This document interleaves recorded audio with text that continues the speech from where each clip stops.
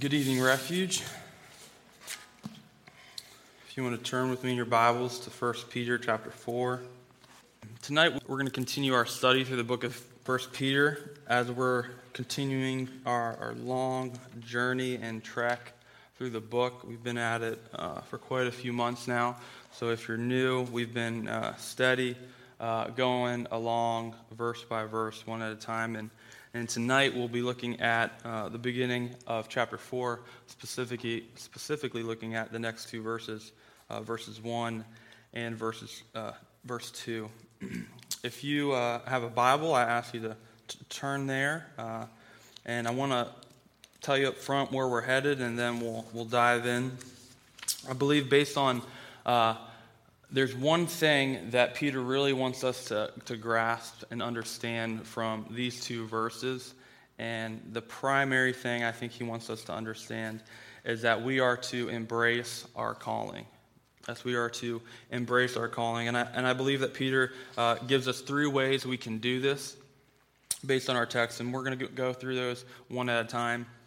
And if you have not already, turn with me in your book, in your Bible, to 1 Peter chapter 4.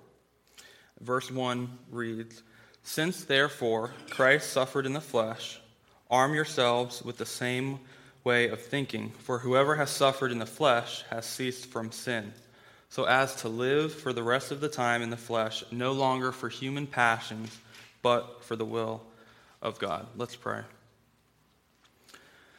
Father God, I come before you in the name of your Son Jesus, thanking you for giving us the opportunity to come tonight to gather in your name.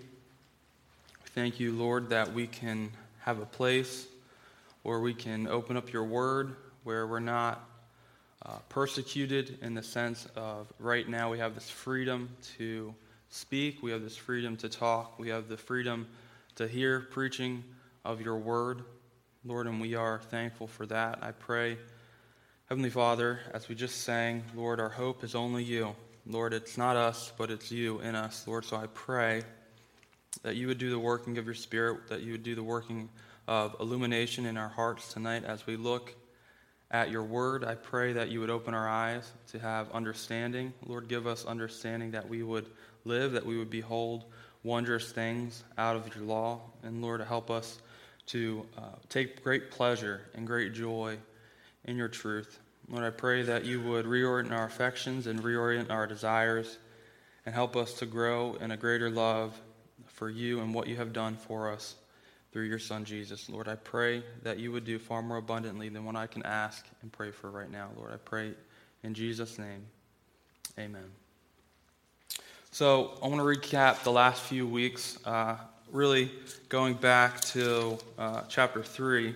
So at the chapter 3, we finished off looking at this submission to authority with husbands and wives. But really, beginning in verse 8, Peter transitions to a time of encouragement. He transitions to a time of encouragement for the believers. And he named 5 things that we can do by the grace of God with a humble mind, brotherly love, sympathy, and a tender heart and a humble mind. And he used those 5 characteristics and showed how we can live out suffering, that we can live out these things by the grace of God. And then he got into giving us the exhortation to bless, not to revile when we are reviled, but in return we ought to bless. That's contrary to what the world thinks we should do.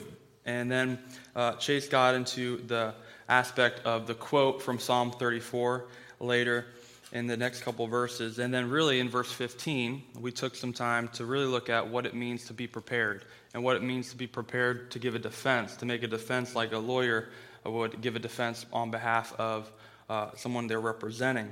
And we saw that that's something that we all as believers ought to be prepared to do, to be prepared to give an answer to anyone who asks for the hope that's in us. And then Chase spent some time last week, which is really important for what we're going to look at tonight, and really hashed out verse 18 for what it says, "For Christ also suffered once for sins, the righteous for the unrighteous, that through this he might bring us to God," that he would provide reconciliation. And really the meat of what Chase was talking about was Christ has triumphant victory over sin, and ultimately that death nor sin has the last say. We know that Christ defeated that, and it got into a couple examples with Noah and then with baptism. And then we pick up with what we're looking at tonight, and that's important because he starts off with the word therefore. And when we look at the word therefore, it's important to keep that in the back of our mind of why is the word therefore. So whenever we're reading, that's a good thing to keep in the back of our mind. So that's kind of where we're at right now, and we're going to dive in. But one thing's important to note, it's not a continuation of encouragement tonight. Peter's not continuing to encourage the readers, but rather he is ceasing to do that, and he's calling us now to embrace what Peter has been referring to, what he's been outlining in the recent weeks, and really in what he's been talking about in this entire letter. We are to embrace what? Our call to suffer. We've talked pretty extensively what it means to suffer from a biblical perspective, and that's what we're going to continue to look at tonight. So Peter has shown us this in a few ways, and mainly he's shown us this in the example of Christ. We saw that Christ is the greatest example of someone who has suffered, especially in the form of unjust suffering. And it's no different when we think about that in our text tonight. We have to embrace this calling to suffer, and we have to embrace it in light of Christ's atoning sacrifice, his atoning suffering on the cross. Jesus Christ embraced his calling every step of the way. It's important for us to really understand this. We see constant reminders of this all over the pages of Scripture. Jesus repeatedly tells us to his disciples in the Gospels. He says, the Son of Man must suffer.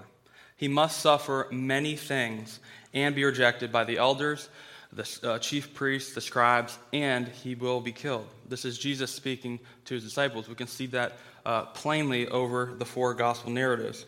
Or we can see it in the example of him praying in the garden before he is betrayed. He cries out before the Father, Lord, if this is your will, let this cup pass from me. Not my will, but your will be done. He was sweating drops of blood. We know what happened ultimately because he was led to the cross. He embraced the Father's will. And again, we see it in 1 Timothy chapter 1, where Paul reminds us, or rather he reminds us and Timothy both, that this saying is trustworthy and deserving of full acceptance. What is this saying? The saying is that Christ Jesus came into the world to save sinners. So we can see from those few examples and many others throughout the Scriptures that Christ came and he knew what he came to do. He knew he came to save sinners. Not only that, he knew that there was no other way to accomplish this other than suffering. And he suffered mainly by taking on the full weight of God's wrath for sinners. He did not shy away from it. He did not revile when he was reviled. He rather entrusted himself to him who judges justly. He did not try to avoid suffering. He did not try to avoid the cross. He embraced it. And that is the example that we should follow. Jesus unmistakably and confidently embraced his calling to save us. So, with that fresh in our minds, let's turn to our text. Looking at verse 1, we read, "Since therefore Christ suffered in the flesh, arm yourselves with the same way of thinking." Peter begins this chapter with the example of Christ, what we just talked about, and really what Chase talked about pretty extensively last week. So we're not going to spend a lot of time on that tonight. I think we're already pretty well aware of what Christ did in his suffering. But it's important to keep that in the back of our mind, as this is really the foundation of what Peter is talking about. He uses the word therefore to connect what he's about to say with what he said at the end of chapter 3, really the 5 last verses of chapter 3. And this connection is since Christ suffered, that was his pathway to glory. And believers should in the same way be prepared to suffer, knowing that this is on the pathway to glory. Suffering is on the pathway to glory. As I mentioned, Peter is now seeking to get us to embrace this calling. He's no longer trying to get us to be encouraged. He is trying to get us to embrace the call to suffer. He says, arm yourselves. He says, arm yourselves or imitate Jesus. And how are we to do this? Well, thankfully, Peter answers the question later in our text. And we're going to look at that with the three ways, as I mentioned earlier, that we can embrace our calling to suffer. And the first way we can do so is by arming ourselves with the same thinking of Christ. The first way we are to embrace our calling is by arming ourselves with the same thinking of Christ. And this is twofold. The first is that we were to arm ourselves, which is important. And the second is we are to do it in the same manner or the same thinking that Christ did. So we're going to take them one at a time. The first one is that we are to arm ourselves. And this arming ourselves has a very, when it's stripped down to the original Greek, has a very military connotation to it, to arm yourselves. We see examples of this throughout Scripture with weapons of righteousness, armor of light, and probably seen most clearly with the example that we all are probably well aware of is Ephesians 6 with the armor of God. There are many others, but these are really the few major ones. And the thought is that Christians must be like a soldier who is prepared for battle. So think of it like this. We have an American soldier who receives news that he has now received orders to go to the Middle East. He's now going to prepare to fight, right? He has to take necessary steps to prepare for battle. He has to say bye to his family. He has to be prepared emotionally, on an emotional level. He has to go through maybe some more specific training depending on his job or what's going to be required of him. So he's going to go through those different types of things. And then he's going to actually have to be prepared physically when he's there. He's going to have armor on. He's going to have a helmet or some type of weapon. He's going to have his boots and his pants and his jacket and maybe a backpack or food or all different sorts of things. So that's what this man is doing. This soldier is being prepared. So now fast forward, the soldier's in the Middle East, right? He has all his equipment with him. What would you say if this soldier was to go out of his dorm in the middle of the Middle East with only his helmet on? Well, we would say that man is not armed. He is not prepared. He hasn't armed himself.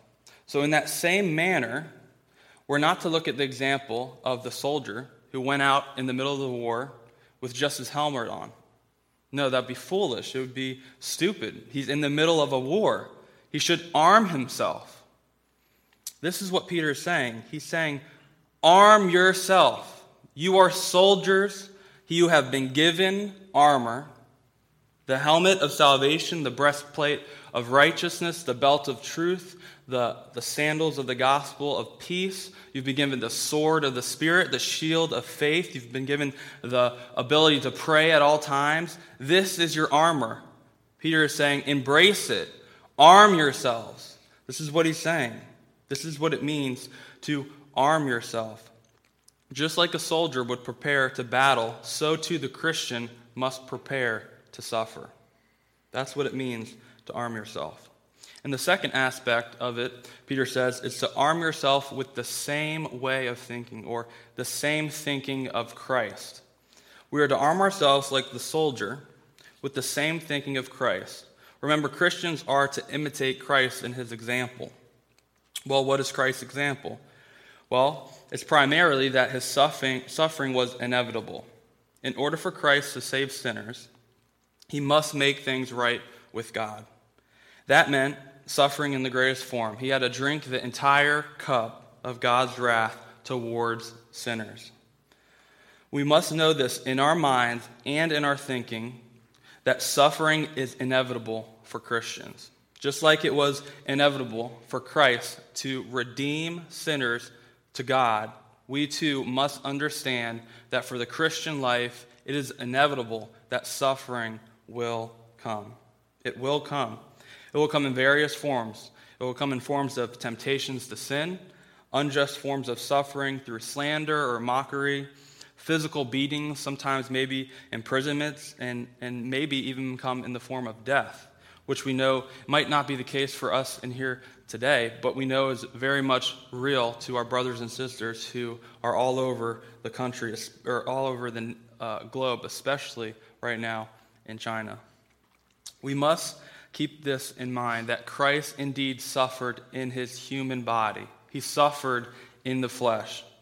We must sit back and ask ourselves, do we really think we're going to be exempt of this?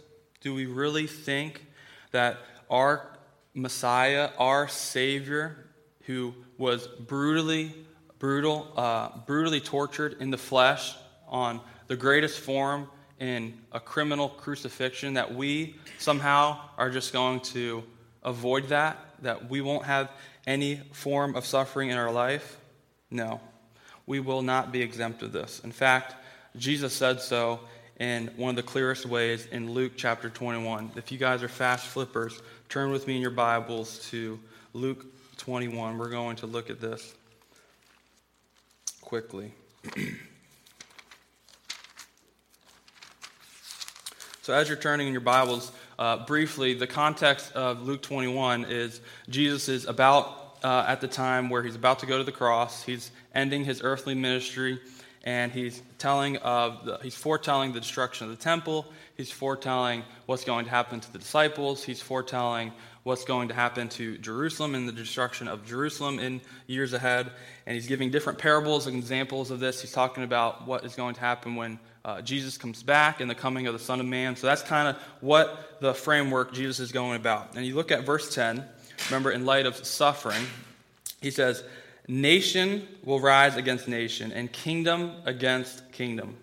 There will be great earthquakes, and in various places famines and pestilences. And there will be terrors and great signs from heaven. But before all this, before all the great terrors, before all the earthquakes, before all the famines, they will lay their hands on you and persecute you, delivering you up to the synagogues and prisons, and you will be brought before kings and governors for my name's sake. This will be your opportunity to bear witness. Settle it, therefore, in your minds not to meditate beforehand how to answer, for I will give you a mouth and wisdom which none of your adversaries will be able to withstand or contradict. You will be delivered up even by your parents and brothers and relatives and friends, and some of you they will put to death. You will be hated by all for my name's sake, but not a hair of your head will perish. By your endurance you will gain your lives." There's no way that we can read a text like this, and that's one example coming straight from the mouth of Jesus, saying that we will indeed face persecution. We will be given up by our brothers and sisters and the closest people in our lives. We will be hated by all for whose name's sake? For Jesus' name. That comes with a cost. Discipleship comes with a cost. And then skip down a couple verses to verse 34. He gives a warning and a reminder. He's continuing with this theme. He says, "But watch yourselves, lest your hearts be weighed down with desperation and drunkenness and cares of this life, that day come upon you suddenly like a trap. For it will come upon all who dwell on the face of the whole earth. But stay awake at all times, praying that you may have strength to escape all these things that are going to take place and to stand before the Son of Man." We see Jesus is telling them to do what? To be prepared, to be watchful. Brothers and sisters, we will be persecuted for Christ's name. We will be persecuted for his name's sake. And not only that, we get the opportunity, as he said, to bear witness in those times to those who don't know Christ, to those who are persecuting us. We have the opportunity to bear witness, to exemplify Christ, to speak of what he has done and who he is. We have that opportunity. And not only that, Jesus says, not a hair on our head will perish. For those of you who have hair, and for those of you that don't. My head will not perish. He's making the point that we don't have to worry. We don't have to worry about these things.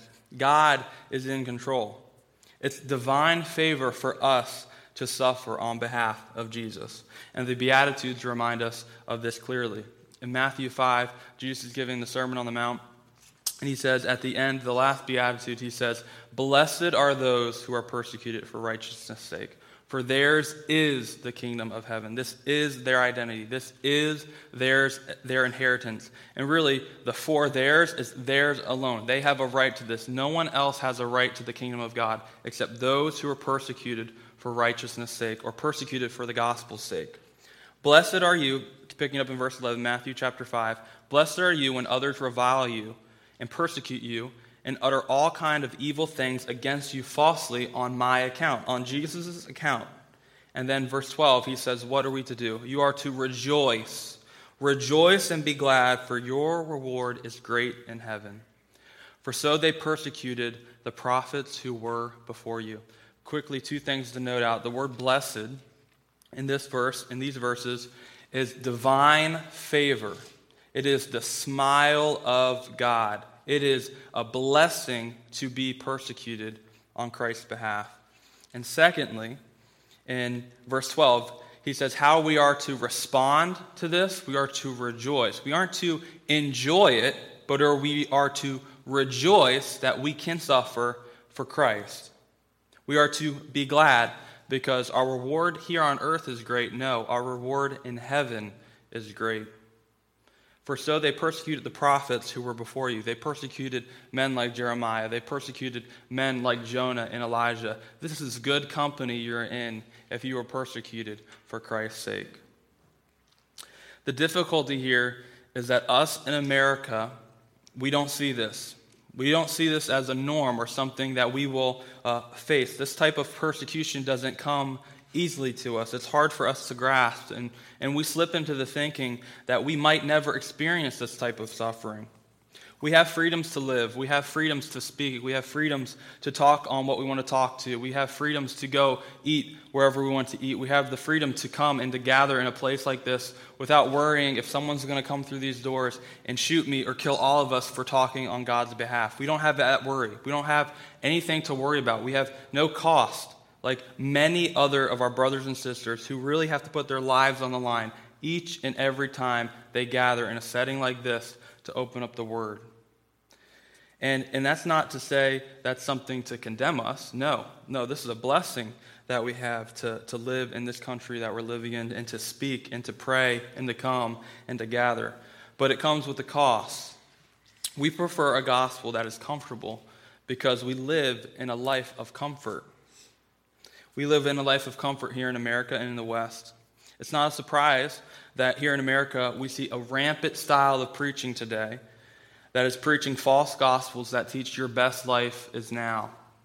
They teach stuff that God wants you to be healthy. God wants you to live as strong as you want, to live as wealthy as you want, to be as most successful as you want, to be as prosperous as you want. That's simply not true and biblical. Look at Luke 21. Tell me how that adds up. Look at countless other examples we see of the life of Paul. How that doesn't add up. That does not add up. Jesus did not die on the cross so that we could drive around in fancy cars. He did not die on the cross so that we could wear the latest trendy clothes. He did not die on the cross so that we could waste hours upon hours in video games and entertainment with our eyes locked on our phones. He did not die on the cross for us to chase the next dollar and be the most successful person, to have the biggest reputation and be the most well-known and well-liked. We are to be persecuted. We are to be marked by suffering. He didn't die so that we could bow down to any idol that we want to serve. No, he died so that you and I might be free from the slavery of sin. He purchased our freedom. You have been blood bought by the precious blood of the Son of God. You have been bought by the blood of Christ. He died so that we may live. It is because of this warped, sin-tainted thinking that we struggle to truly understand and grasp and embrace the intentions of what God has for us in suffering. We must not feed on the empty lies of the culture of our day.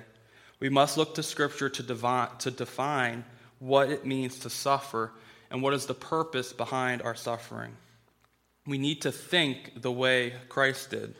We must heed the warning we see of the Lamb, and we must follow in his footsteps. In the second part of verse 1, we see an interesting phrase that we need to address. I'm going to read the entire verse for us so that we can see the flow of Peter's what Peter is saying, and then it'll help us in better understanding what it says. So, verse 1, we read, "Since therefore Christ suffered in the flesh, arm yourselves with the same way of thinking." That's what we just talked about. Then he says, "For whoever has suffered in the flesh has ceased from sin." Okay. So I don't know about you, but when I read that, I had a couple questions in my mind. You might ask, okay, well, first, what does it mean to cease from sin? And what does it mean when Peter says, "For whoever has suffered in the flesh is going to cease from sin"? Is he talking about Christ? Is he talking about us? Is Peter saying that those who suffer no longer sin, or they're somehow sinless? Are they perfect?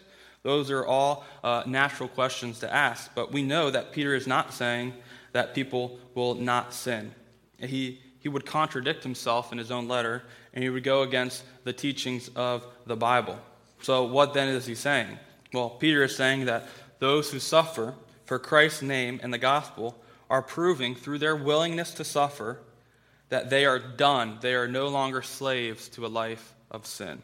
They have ceased from sin. Now, how do we get to that point? Well, it's pretty easy to get there once we really strip things down to think about what he's talking about. So let's look at an unbeliever and a believer. Well, they both suffer. They both can suffer. They can both be sick. They can both experience very trials and afflictions. They can experience all different things. They can even both sin. Unbeliever and a believer can both sin, and ultimately we know that sin results in death. They both will die. The believer and the unbeliever alike will both die in the end. So what's the difference? What's the difference? Well, the difference is the gospel. The difference is the gospel of Jesus Christ. The believer has had a heart change. They have seen the truth of Christ. Although they sin, they no longer live for sin. They no longer take pleasure in it. They have died to sin. They live a life of repentance, and they seek to be conformed into the image of Jesus day by day. The gospel has completely transformed every aspect of their life. The suffering that the Christian experiences is a result of no longer living a lifestyle of sin like the unbeliever. That's the old self. That is the old man. They experience suffering because they no longer partake in that type of lifestyle. It is what Peter meant in chapter 3 in verse 17 where he says, "For it is better for you to suffer for doing good, for living righteously, if that should be God's will, than for doing evil, than for suffering and living in sin." This is what Peter means when he says, "Whoever has suffered in the flesh has ceased from sin." They have no longer lived in a lifestyle of sin. On that note, it brings us to our second point. Our second way we can embrace how to suffer, our call to suffering, is that we would no longer live for human passions. The second way to embrace our calling to suffer is that we would no longer live for human passions. If we continue down to verse 2 in our text, we read, "So as to live for the rest of the time in the flesh, no longer for human passions, but for the will of God." So in the first part of this verse, we have our second way to embrace our calling, which is found in the form of a negative, do not, or no longer do this. This is not the first time Peter is talking about no longer living for human passions in his letter. In fact, he spoke on this earlier on in chapter 1 in verse 14 and 15. He says, "As obedient children, do not be conformed into the passions of your former ignorance, but as he who called you is holy, you also be holy in all your conduct." So we see in verse 14, he says, "Do not be conformed to the passions of your former ignorance." We see that word passions again. We see here that he is saying to not do this of the old self, the old man. And we see this again in chapter 2 in verses 11 through 12. He says, "Beloved, I urge you as sojourners and exiles to abstain from the passions of the flesh, which wage war against your soul. Keep your conduct among the Gentiles honorable, so that when they speak evil against you as evildoers, they may see your good deeds and glorify God on the day of visitation." So first, from verse 11, we see here that he uses the word passions again. He uses it this time in the word passions of your flesh. So in chapter 1, he said passions of your former ignorance.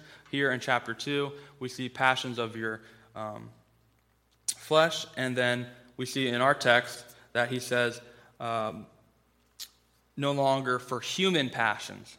He's saying the same thing. In all three instances, Peter is saying that we are to no longer take part in our former manner of living before Christ. We are no longer to partake in our fleshly desires that we once participated in. So much so that he gives a very detailed description of the type of things, the type of sins that that they were engaged in verse 3 and verses 4, which Chase is going to talk about next week. You can read ahead. Those are some very sinful acts that they were engaged in, that they partake in, and some that we could maybe even relate to in our own life, saying we are no longer living in those ways, but those were part of our former manner of living. It loudly echoes what Paul is preaching and proclaiming in Romans chapter 6. What shall we say to them? Are we to continue in sin that grace may abound? By no means. How can we who died to sin still live in it? The question is not how to avoid hardships. We have talked tonight and all semester long that suffering is coming. But the question is, what is the motive behind it all? The motive is for obedience. Obedience that is seeking to take pleasure in pleasing our flesh, or pleasing our Father, not pleasing our flesh. Do you desire at any cost to please your Father? Do you believe that not one single strand of hair on your head will perish? Do you believe that he keeps his word and keeps his promises? Do you believe that he is working all things for your good? Do you believe that he is good and that he does good? If you would affirm these things and say, yes, I believe these things, then how can we then take pleasure in that which made Jesus suffer and die on the cross? Peter wants to remind his readers to abstain from the things that wage war on our souls.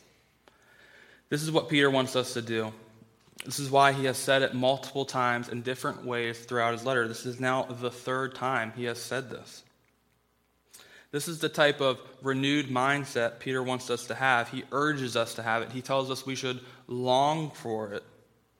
He wants us to have a lifestyle that hates sin, that maintains a lifestyle that is beautiful in the sight of God, that shows the inward beauty of the heart. He wants us to live in a Romans 6, Colossians 3 type of lifestyle, a lifestyle where we should be absolutely overcoming sin and temptation. We should be willing to suffer to avoid sin.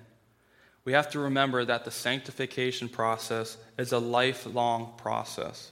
It's a process that we are all in all different stages of life. We have to patiently bear with one another.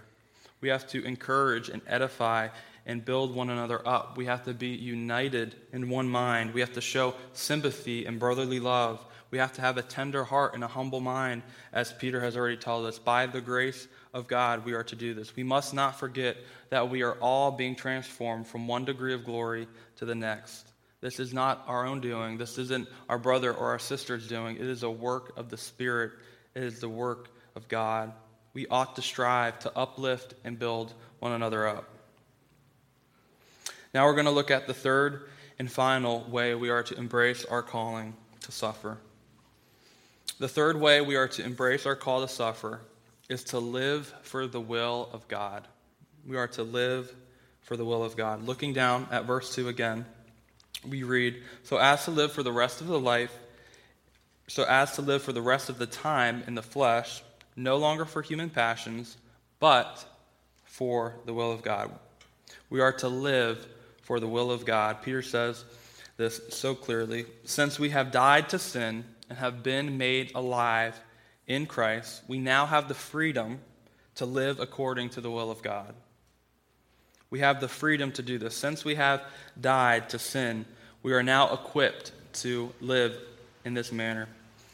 This leads us naturally to ask the question, what is the will of God?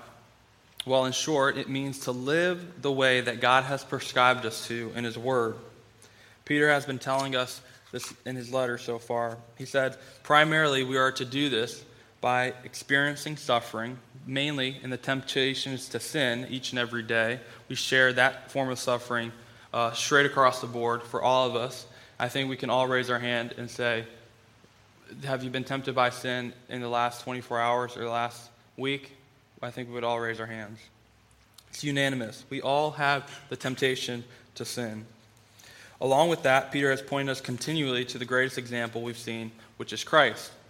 We see through his willingness, he was able to suffer in order to fulfill the will of the Father. This is in total contrast to what it looks like to live for yourself and for human passions. Living for the will of God is on the total opposite end of the spectrum. So much so that it requires supernatural help in order to live. Only believers are able to live for the will of God. Only believers are to live for the will of God. This means that they are born-again people. This means that they are people who have the promised Holy Spirit living inside of them. They are the new temple where God dwells. They have been equipped to live in such a manner that they are to do so with joy-filled obedience to God. They are able to worship Him in spirit and in truth. The Spirit who is now at work in them is applying the finished work of Christ. The Spirit is helping them to understand who God is. He is helping them to understand how we are now to live in light of that. The Spirit is sanctifying our hearts and renewing our minds. The Spirit is opening our minds that we would understand these massive truths. The Spirit is playing a major factor in this work. He's playing a major role in the work that Christ has accomplished on the cross. We can see evidence of this in our own lives, that we're not the same people who we were a week ago, a year ago, a decade ago. We can see it in the lives of other brothers and sisters and see that the work of sanctification is happening. We can see them being transformed from one degree of glory to the next. We are not who we once were. Our entire life has been changed. If we are going to live for the will of God, we can only do it through the supernatural help of the Holy Spirit. Peter urges us to live for godly pursuits, which brings us back to the latter part of the two texts we looked at earlier. In chapter 1, Peter said, as obedient children, do not be conformed to the passions of your former ignorance. That's what we looked at earlier. But now he says, but as who called you is holy, you also be holy in all your conduct. We are to walk as obedient children do in the pursuit of holiness. We are to have a holy conduct, a holy living. Similarly, Peter takes that notion even further in 1 Peter chapter 2 and verse 11. We read, beloved, I urge you as sojourners and exiles to abstain from the passions of the flesh, which wage war against your soul.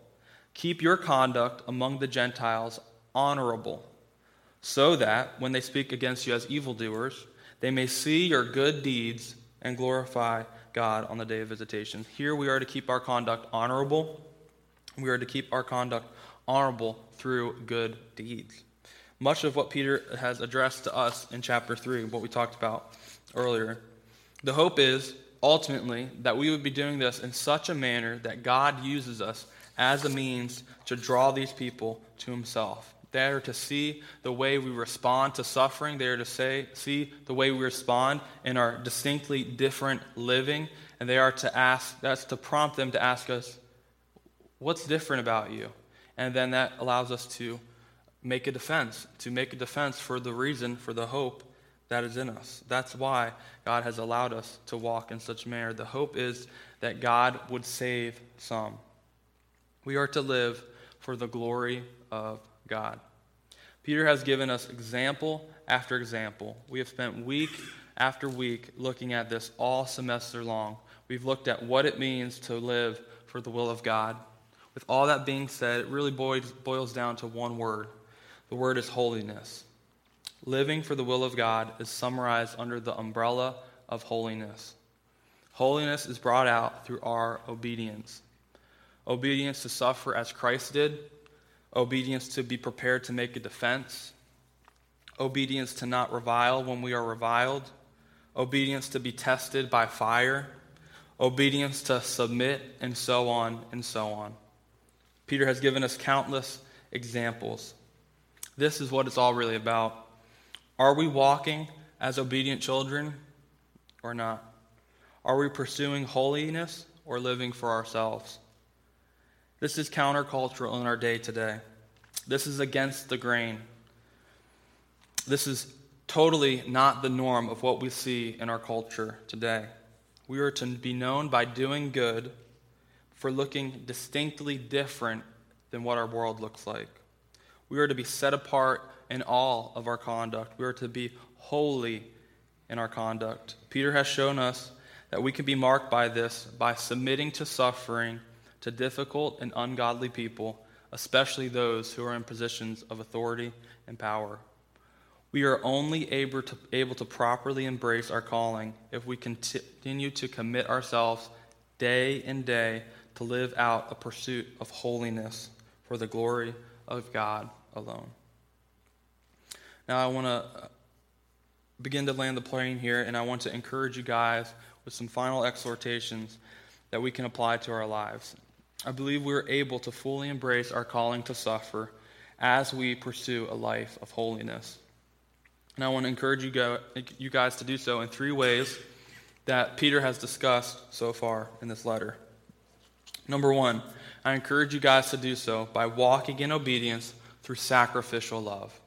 This is something that we cannot continue to speak out and encourage and preach on and continue to talk about day in and day out. We ought to resemble a life of sacrificial love that we've seen in the greatest form in the life of our Messiah and our Savior Christ. He has laid down his life for us. He has given up glory to come down, to live in flesh and dwell among us so that we would be divine partakers in future glory. 1 Peter 1:22 through 23 reads, "Having purified your souls by your obedience to the truth for a sincere brotherly love, love one another earnestly from a pure heart, since you have been born again, not of perishable seed, but of imperishable, through the living and abiding Word of God."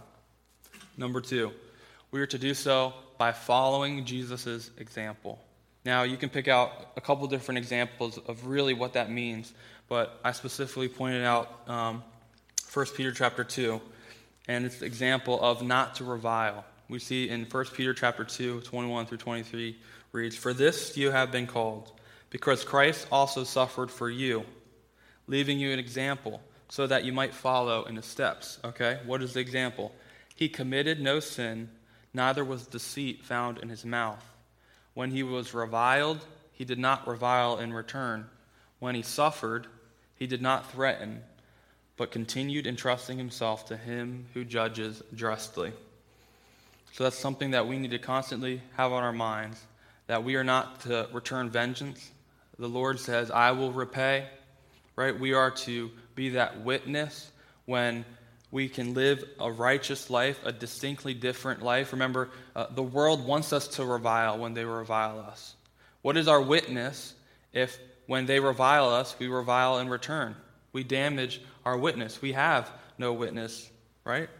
So keep that on mind, that we can continue to follow Jesus' example. And finally, number 3, we see in 1 Peter chapter 3, 8 and 9, to bless others. "Finally, all of you have unity of mind, sympathy, brotherly love, a tender heart, and a humble mind. Do not repay evil for evil or reviling for reviling, but on the contrary, bless. For to this you were called, that you may obtain a blessing." So we just saw in 1 Peter 2, to this we have called, that we would suffer in Christ's footsteps. And then also, to take that even further, we are to bless, not to revile. So as we close our time together tonight, I want to leave you with a quote that summarizes really what suffering is about, by Tim Keller in his book, Walking with God Through Pain and Suffering. He says, "Jesus lost all his glory so that we could be clothed in it. He was shut out so we could get access. He was bound, nailed, so that we could be free. He was cast out so we could approach. And Jesus took away the only kind of suffering that could really destroy you. That is being cast away from God. He took that so that all suffering now that comes to your life will only make you great. A lump of coal under pressure becomes a diamond. And the suffering of a person in Christ only turns you into somebody gorgeous. Brother and sister, I pray and I hope that this would be an encouragement to you guys. Let us pray.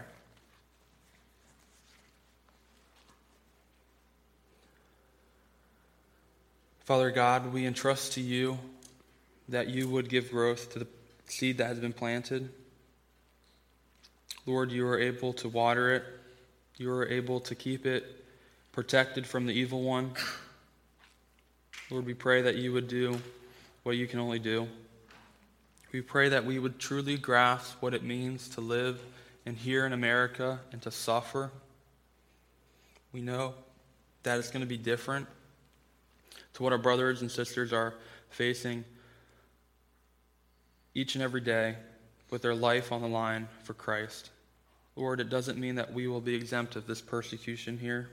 Lord, help us to continually grow and hunger and thirst for righteousness and to continue to endure by entrusting ourselves to you. Help us to be prepared in and out of season to give the defense for people who ask. Lord, I pray that you'd help us to live in such a manner that people would be prompted to ask, what is different about us? Lord, I pray that you would have your way in our hearts and in our minds, that you do it all for your glory, and that we would receive much joy from it. Lord, we pray this in Jesus' name. Amen.